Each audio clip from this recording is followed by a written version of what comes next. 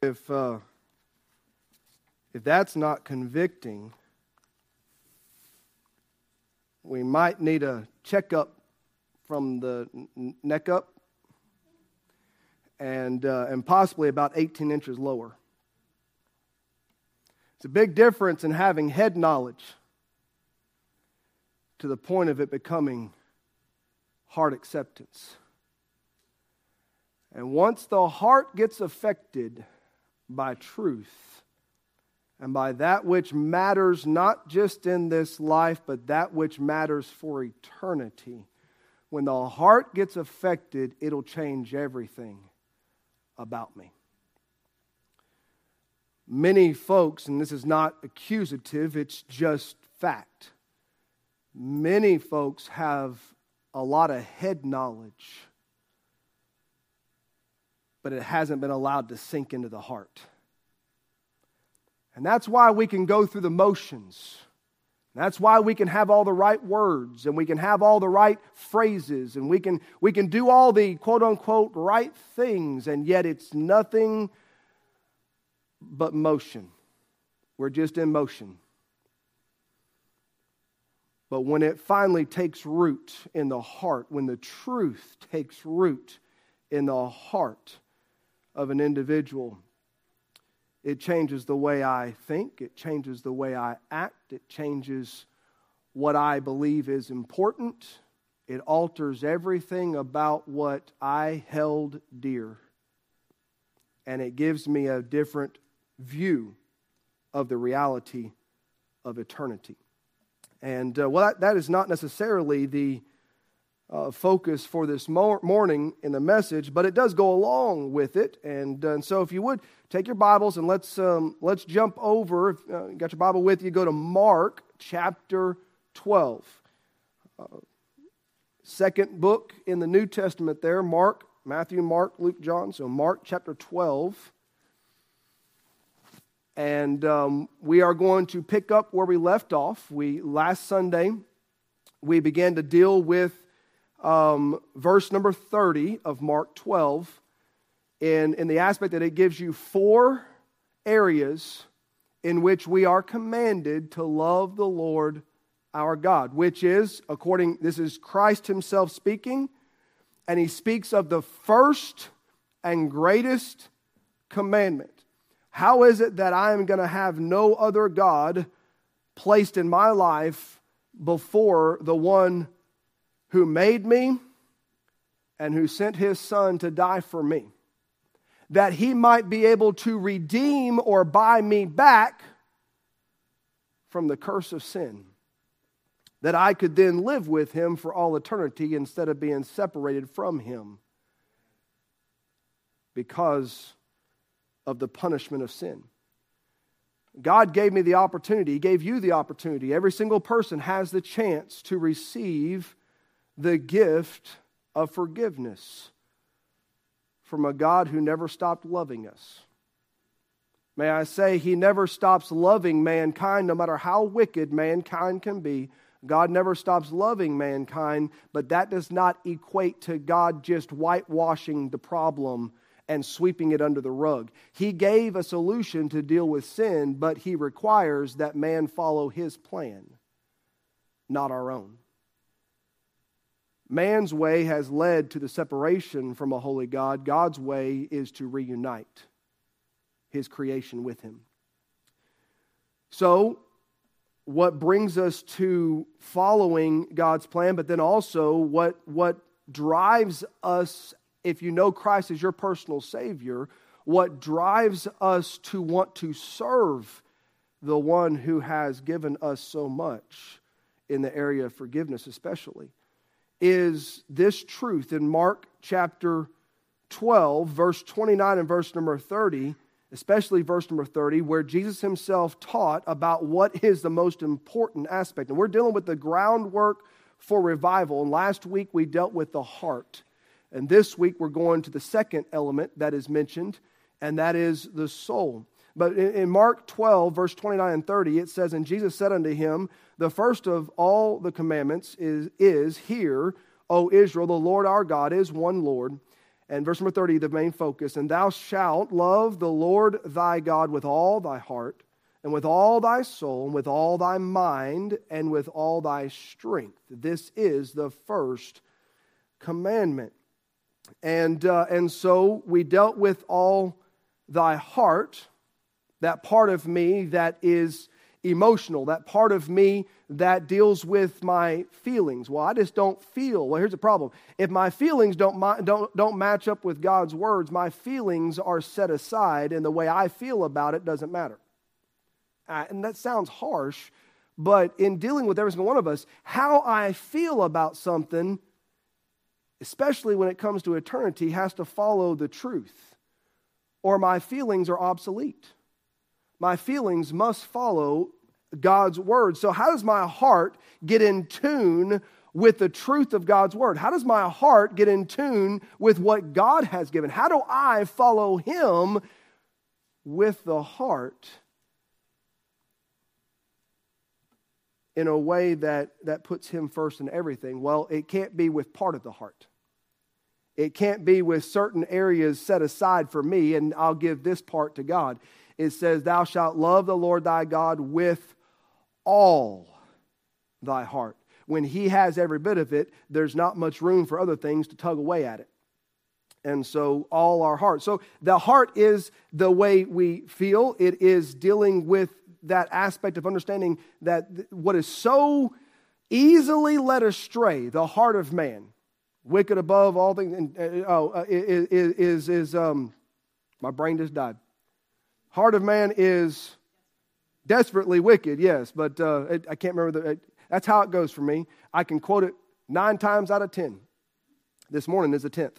All right, but the heart of man, there it is deceitful above all and desperately wicked. I knew it'd come back, all right? So it's deceitful above all, desperately wicked. Our heart can be led in the wrong way so easily, but if tied to Him, give Him all, then that heart can also be the one that desires to praise Him. So that's the heart side, with all our heart. Then it says with all your soul, with all thy soul. The soul of man, it deals with, and it's speaking specifically of your very being. It as a whole, it is who you are. Your soul. Matter of fact, the soul is dealing with that eternal part of you that will spend forever somewhere, either in God's presence or removed from His presence for all eternity. That decision, by the way, is made here on earth. That decision is made in this body, in this life, before I stand before Him, before I enter into eternity after this mortal life. There's a choice that must be made here. That choice is, do I choose Christ and Him crucified for my sins? Do I accept Him as my Savior and nothing else, Him alone, and the blood that He shed for me to be able to forgive me, so that God Himself would say, now forgiveness is possible. The only thing it hinges on, will man turn to God and say, I accept what Christ has done for me, and I ask for that forgiveness to be given to me. You see, when man receives the free gift of salvation, when man realizes what Christ did, because I am sinful, He was God in the flesh, perfect, because I could not die for myself and forgive myself, much less anybody else. But Christ, who is God in the flesh, who is eternal at all times, Christ Himself in the flesh could die, but yet at the same time would not stay dead, would rise again to prove that He was God, and that the offer of forgiveness could be an eternal offer, because as long as Christ lives, salvation and forgiveness is alive. Christ died once for man on the cross, but He rose again the third day. He is alive and seated at the right hand of the Father. Why? So that what has been done and accomplished, so man can receive forgiveness, would be an eternal offer, never to be lost. Because Christ was not lost. Christ did not die. He did not stay dead. in the flesh, he rose again. So all of that, again, not trying to pull in, there's so much information right there. I can't, if I pull in too much, we'll never get to the point this morning. But because he lives, I can face tomorrow. But every man has to make the choice. We know that. If you've read your Bible, you've read what God said. Every man has to make the choice. Just because Christ died doesn't mean that he forgave all men at that moment. He purchased the option. He purchased the right of God to forgive. But man has to receive that forgiveness by choice. God never overrides the will of you and I. We have the will to choose Christ or myself. And so in this, as a child of God, I am to give my entire heart to him. As a child of God, I am to give my entire being, who I am, my soul, to him. Now, we're going to look a little bit at that this morning.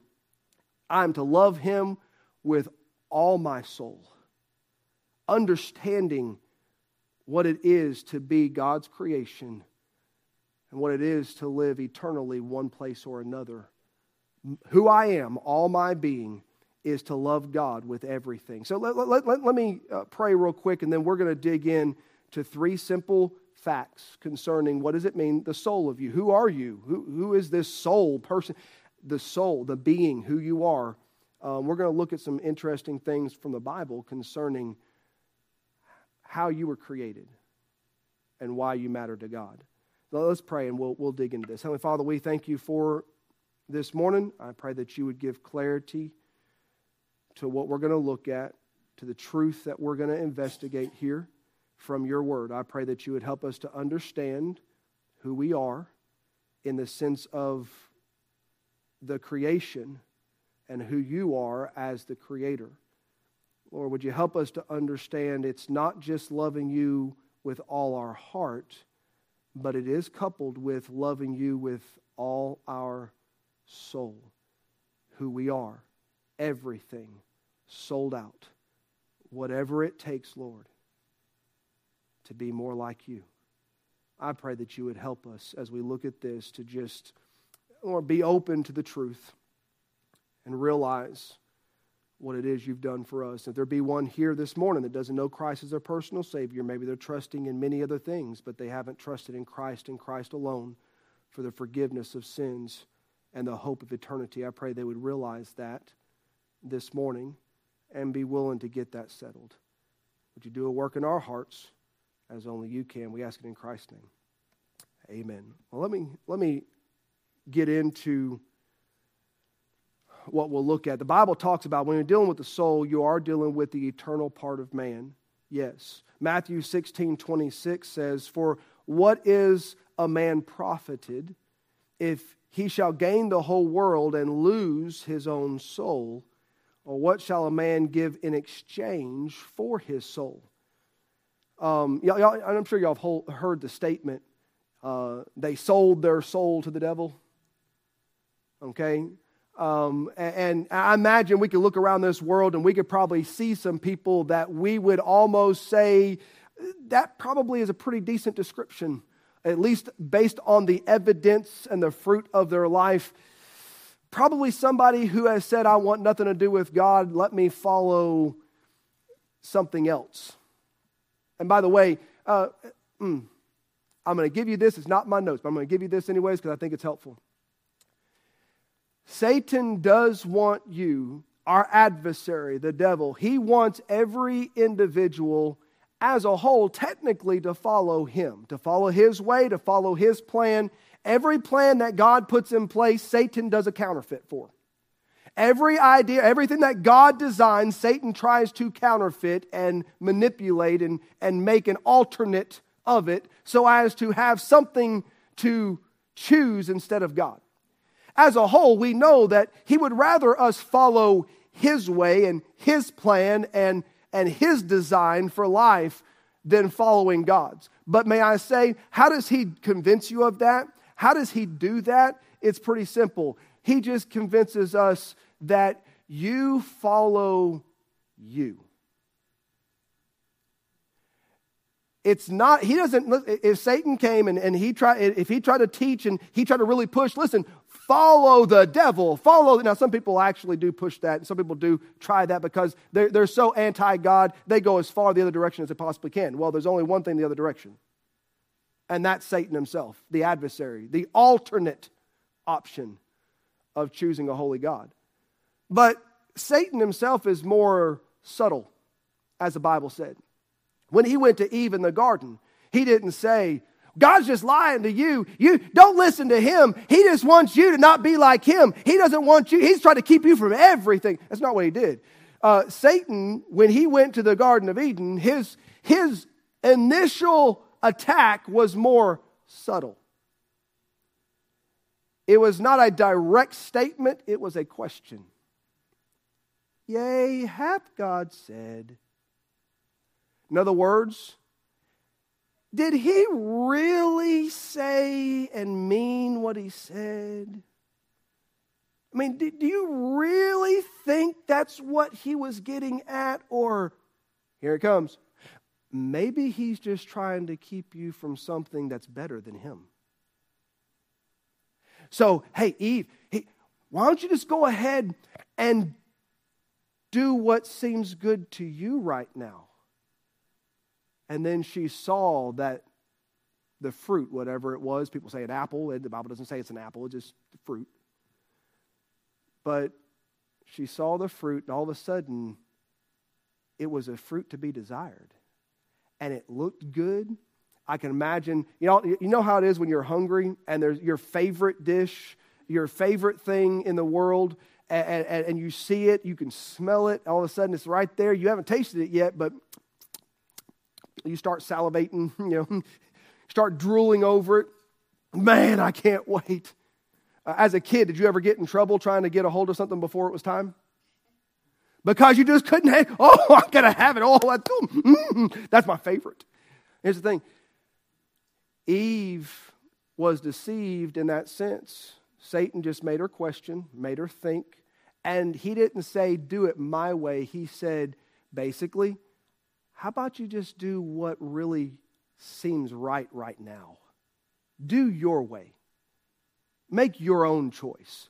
And then after he got her thinking and got her looking and got her really contemplating on what was right before her as an option, then he came out and said, by the way, God just doesn't want you to be like him.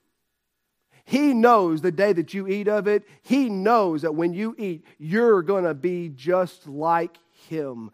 You're going to be a God that knows good and evil. You're going to be a God that knows all things. He didn't fully lie, but he didn't tell the truth either. She didn't become no God, but she sure did get a knowledge full. She all of a sudden realized good from evil. She all of a sudden realized that there is wrong because she just brought it into life. Now, it wasn't for her personally. The Bible says that the fault fell on Adam. Whereas by one man sin entered into the world, and death by sin, so death passed upon all men, for that all have sinned. Adam was the one who got the blame. I could go into a whole bunch there. I'm not going to this morning, but I will just say he got the blame because he was the one given the instruction, and he's the one who chose willfully to rebel against God's command. But man we've all been guilty of sin since that day. Satan does not necessarily come after us and say, follow me. He just says, follow yourself. Don't worry. You follow yourself. You reject God and follow yourself. You'll eventually get to me. He's subtle. He's sneaky. Do it your way. Do it your plan. But when it's all said and done, by the way, you say, well, I'm my own person. Ain't nobody going to tell me what to do. I hate to be a spoiler alert on this one, but in life, there's always someone telling you what to do.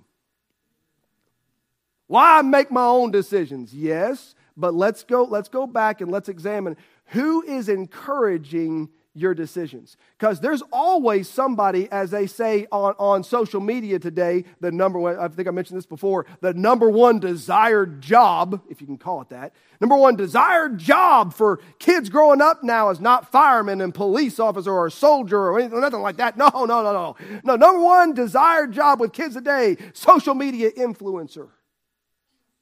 That's what they want to do with their lives. Do you know social media influencers are doing exactly what their name is? They are influencing 24/7 the thoughts of people. And by the way, if you can get in people's heads, you can also get in people's hearts, and you can get into people's actions. You can encourage, and that's what Satan does. He gets in the head, he gets affecting the heart, and the next thing you know, people are sold out living for themselves, which as a whole is just following Satan's directions. Live for yourself and ignore God. Let your soul, your being, be about yourself. The Bible says that our soul is to be placed before Him. We are to love Him with all our soul, our entire being. So let me give you very, very quickly these three thoughts, all right? So who are you in the sense of being God's creation, the soul, what God put together? Who are we? Well, we are God's, if you want to put it this way, we are His unique creation. We need to understand that God made each and every single one of us for His divine purpose. I know, it's like, wait a second, but I should have my own plan. No, God created every single individual for His divine purpose. Now, whether or not we follow that purpose is going to be up to the individual having our being, our soul, committed to Him completely. Whatever it takes, Lord, do whatever it takes. I'm willing to take as the song said, I'll trade sunshine for rain if that's what it takes. Lord, I'll take the heartaches and the pains in the place of comfort and whatever it is. You say, well, that goes completely against the way we think. Nobody wants to say, Lord, give me pain. Lord, give me discomfort. Well, no, in this flesh, we don't want to ask for that. But here's the thing. Here's what the song we sang really comes down to. Lord, take my houses and lands. Change my will. And change my plans. No, I hate when that happens. I don't want my plans changed. I don't want my desires changed. I don't want my thing, everything I put together. Boy, I got this whole week planned out. Every time something messes it up, I get upset. Sometimes I think we just need to say, Lord, I'm willing. If you want to just completely wipe the slate off this week and everything I had planned, just wipe it completely off the map and redo whatever you want so that I will put you first. Whatever it takes, Lord. For my will to break, that's what I'll be willing to do. Now, I know that goes completely against our mindset, but we are a unique creation. God designed us. Jeremiah 1:5 says this, and talking about Jeremiah himself laying this out, and said, God himself speaking to Jeremiah, before I formed thee in the belly, I knew thee. And before thou camest forth out of the womb, I sanctified thee and ordained thee a prophet unto the nations. God told Jeremiah, you didn't realize it, boy, but before you were even formed, I had a plan for you. Before you were born, I already had a design for you. Before any of this took place, I already had it laid out, and I had a perfect plan for your life. Now listen, I'm not speaking of us getting to a point where we have pride and self-exaltation. Oh yeah, I'm important. God is going to do great things with my life. Listen, that's not what it's about. Will you go with me to a passage of Scripture real quick? The book of Psalms. Book of Psalms, chapter 39. And this is actually, for most, you probably, if you don't know it, you probably heard at least portions of it. Psalm 39, verse 14 through verse number 16. Psalm 39, verse 14 through verse 16. And the fact that we're not trying to lift ourselves up or make man more than man is supposed to be, but God created and God allowed every single human being, yes. Sorry, 139. Psalms is a big book. All right, Psalm 139. I knew there's a reason why y'all looking so puzzled. All right, Psalm 139, verse 14 through verse 16. Is that better? All right. So God designed He allows every individual to be born because He has a purpose. No one here and no one throughout the world is born purposeless, without meaning. People say, my life has no meaning. No, it actually does. The problem is you're looking in the wrong place to find it. Psalm 139, verse 14 through 16 says, I will praise thee, for I am fearfully and wonderfully made. Marvelous are thy works, and that my soul knoweth right well. My whole being, boy, everything about me knows that God created me very specifically and for purpose. Verse number 15 says, my substance was not hid from thee when I was made in secret and curiously wrought in the lowest parts of the earth. Thine eyes did see my substance, yet being unperfect. And in thy book all my members were written, which in continuance were fashioned. This is talking about the growing process of a baby growing in the womb. Before fingers and toes even showed up, God already had them laid out. And if one is going to be lacking a toe or a finger, God already had it laid out. Nothing happens. Well, what about those individuals who have babies that are born and then they got problems and they're in our world, in our realm of thinking, there's something not right. And God didn't make a mistake. I can't fully explain it. I can't give you all the details, but God didn't make a mistake. Because according to the Scripture, every part is written. God has recorded. He knows what He was doing. He knows why He's doing it. He knows what His purpose is. No one is born an accident. No one is created a mistake. God knows, and He always has a plan. The very being you are, the very soul of every individual, God allowed the birth of with purpose. It goes on in verse number 16 there towards the end, which in continuance were fashioned when as yet there was none of them. In other words, even before I was complete in every way, God knew exactly what I was going to be. And may I say, God's fully aware of what all you're going to face. Even in this life, no matter how many years you have lived, there are things, as long as you are breathing, there are things coming that you're not aware of. There are things to face that you don't know. There are some things that we can anticipate, and there are some things that we get broadsided on. But God was not surprised by any of it. He fully knows and He fully understands. And may I say, if we have a heart and a desire, if our heart is fixed on Him and our soul loves Him with everything, our being, everything about me, my whole being, Lord, loves you, then whatever He brings my way is to be understood. He has a purpose and a plan.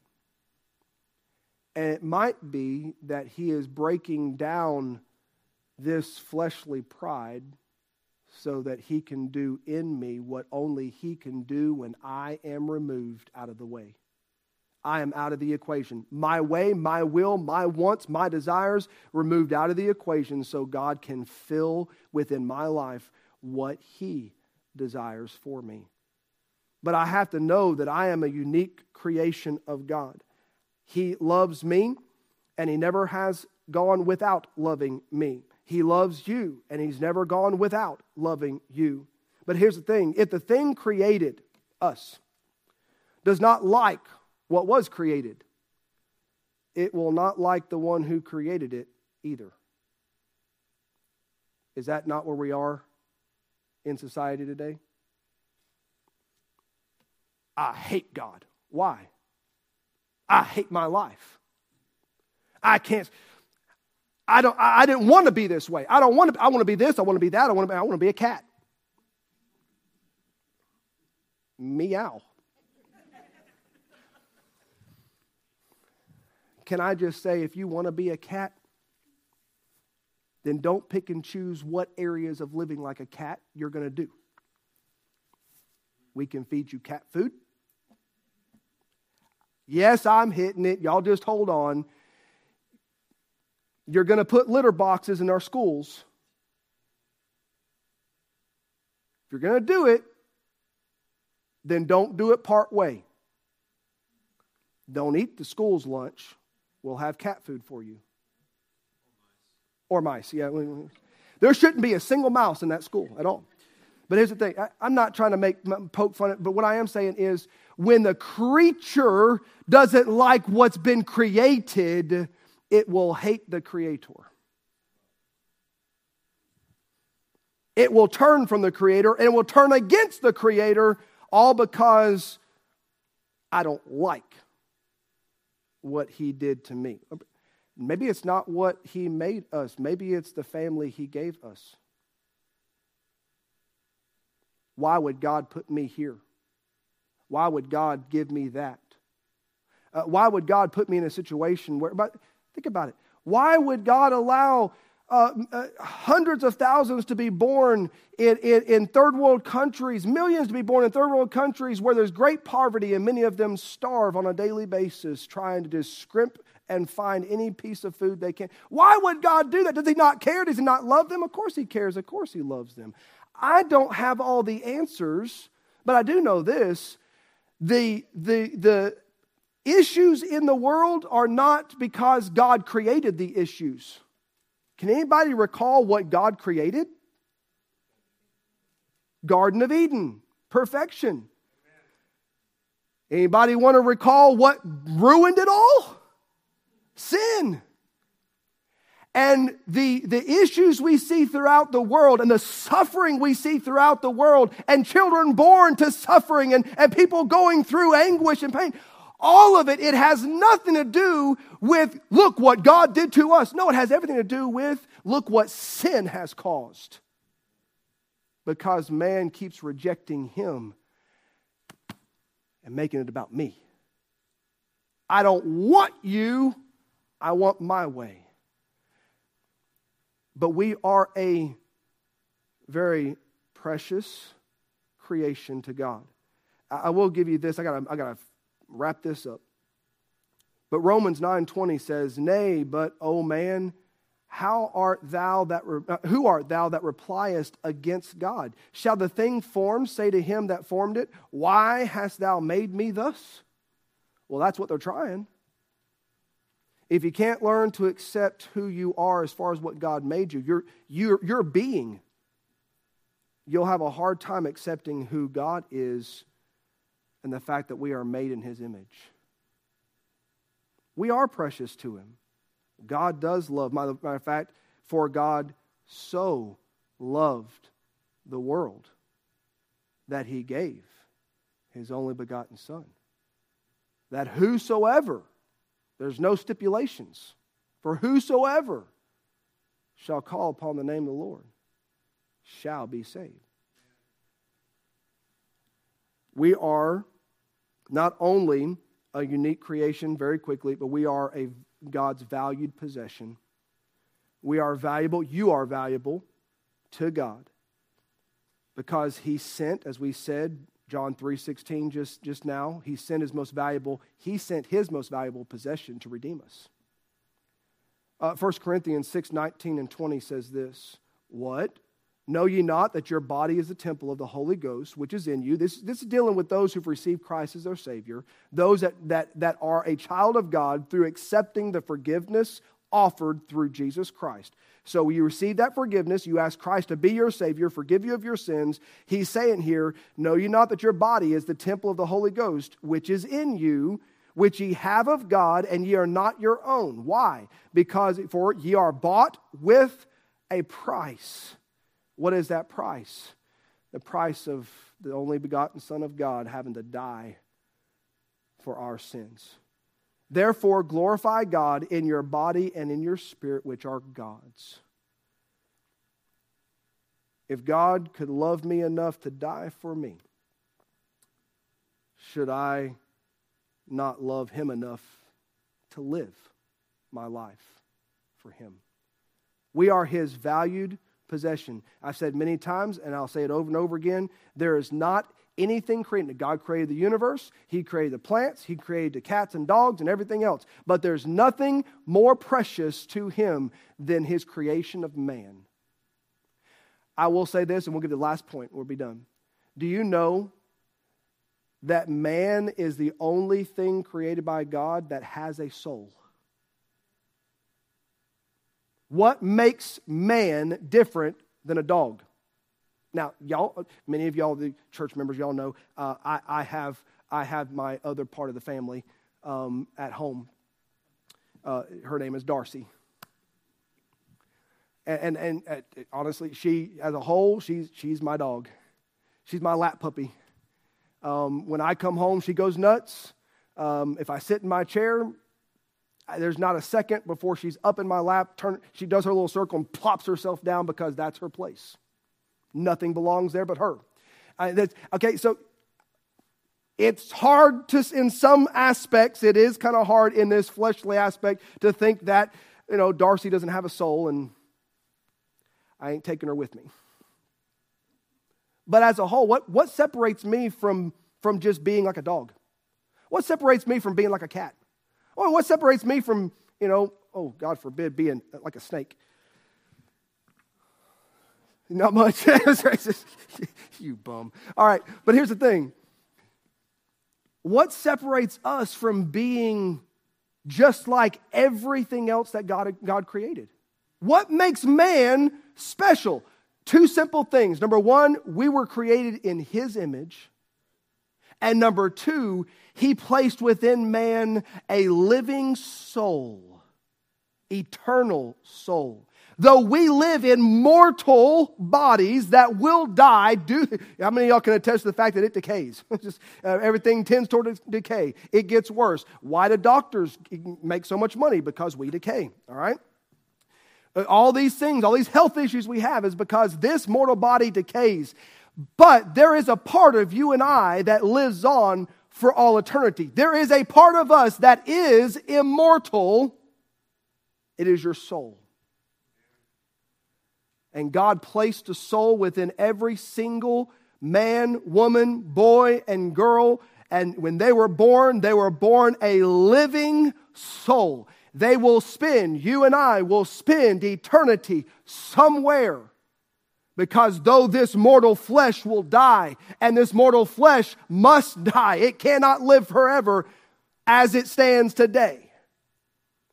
There is a part of me that will enter into eternity and will always be facing eternity. Try to wrap your mind around it. We talked about that in Sunday school. Try to wrap your mind around eternity. You want to talk about going insane? Try to understand eternity. We can't grasp it. But there's a part of me and there's a part of you that lives on forever. The Bible says that we are to love God with that eternal part of us. That in this mortal body, I love Him with that eternal soul that He gave me, all my being, all that I am. Because one day I'm going to stand before Him, and one day you're going to stand before Him, and we will have to answer. It will be proof of whether or not we have chosen Him and not us. His way and not my own. We are a valued possession. Last thing, I'm done. Here it is, wrapped up. But if you are a child of God, if you've received Christ as your personal Savior, you've settled eternity not because you're good enough to face God and say, look what I did, but you have received Christ as your Savior, knowing that you were a sinner, you were lost, you were on your way to a Christless, a godless eternity, and yet you saw what Christ did on the cross. You accepted the blood that was shed for you. You received and said, Lord, forgive me of this sin I'm guilty of and be my Savior.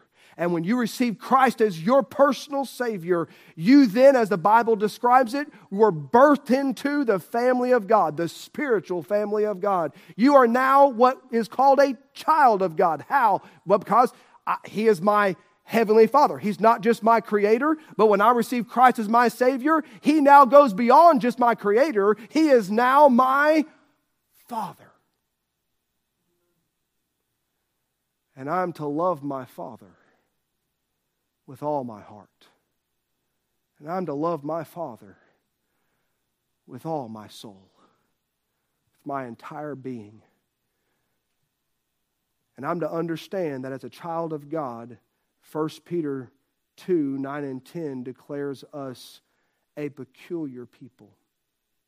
Not just strange to be strange, not just weird to be weird, but peculiar. In other words, it draws people to say, that's different.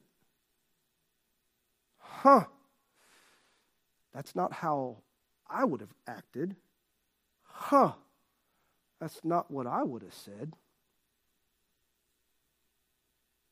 Well, that's not where I would go. That's not the things I would do. Peculiar just means, and we put it this way, peculiar generation, we are different for a purpose. What is my purpose? To make sure that He shines. Ye are the light of the world, Christ said. Ye are the light of the world. If we're the light of the world, how do we get that light? We don't have any light of ourselves. So where does the light come from? When you receive Christ as your personal Savior. By the way, He declared Himself to be the light of the world. But then later He said, ye are. How does that happen? Well, when I receive Christ as my Savior and He now indwells my life as my Savior, forgiving me of my sins, and I'm a child of God, He now that dwells within me must shine forth from me. And the more peculiar I am, not just to be weird, but to be different enough that it catches the attention of society around me.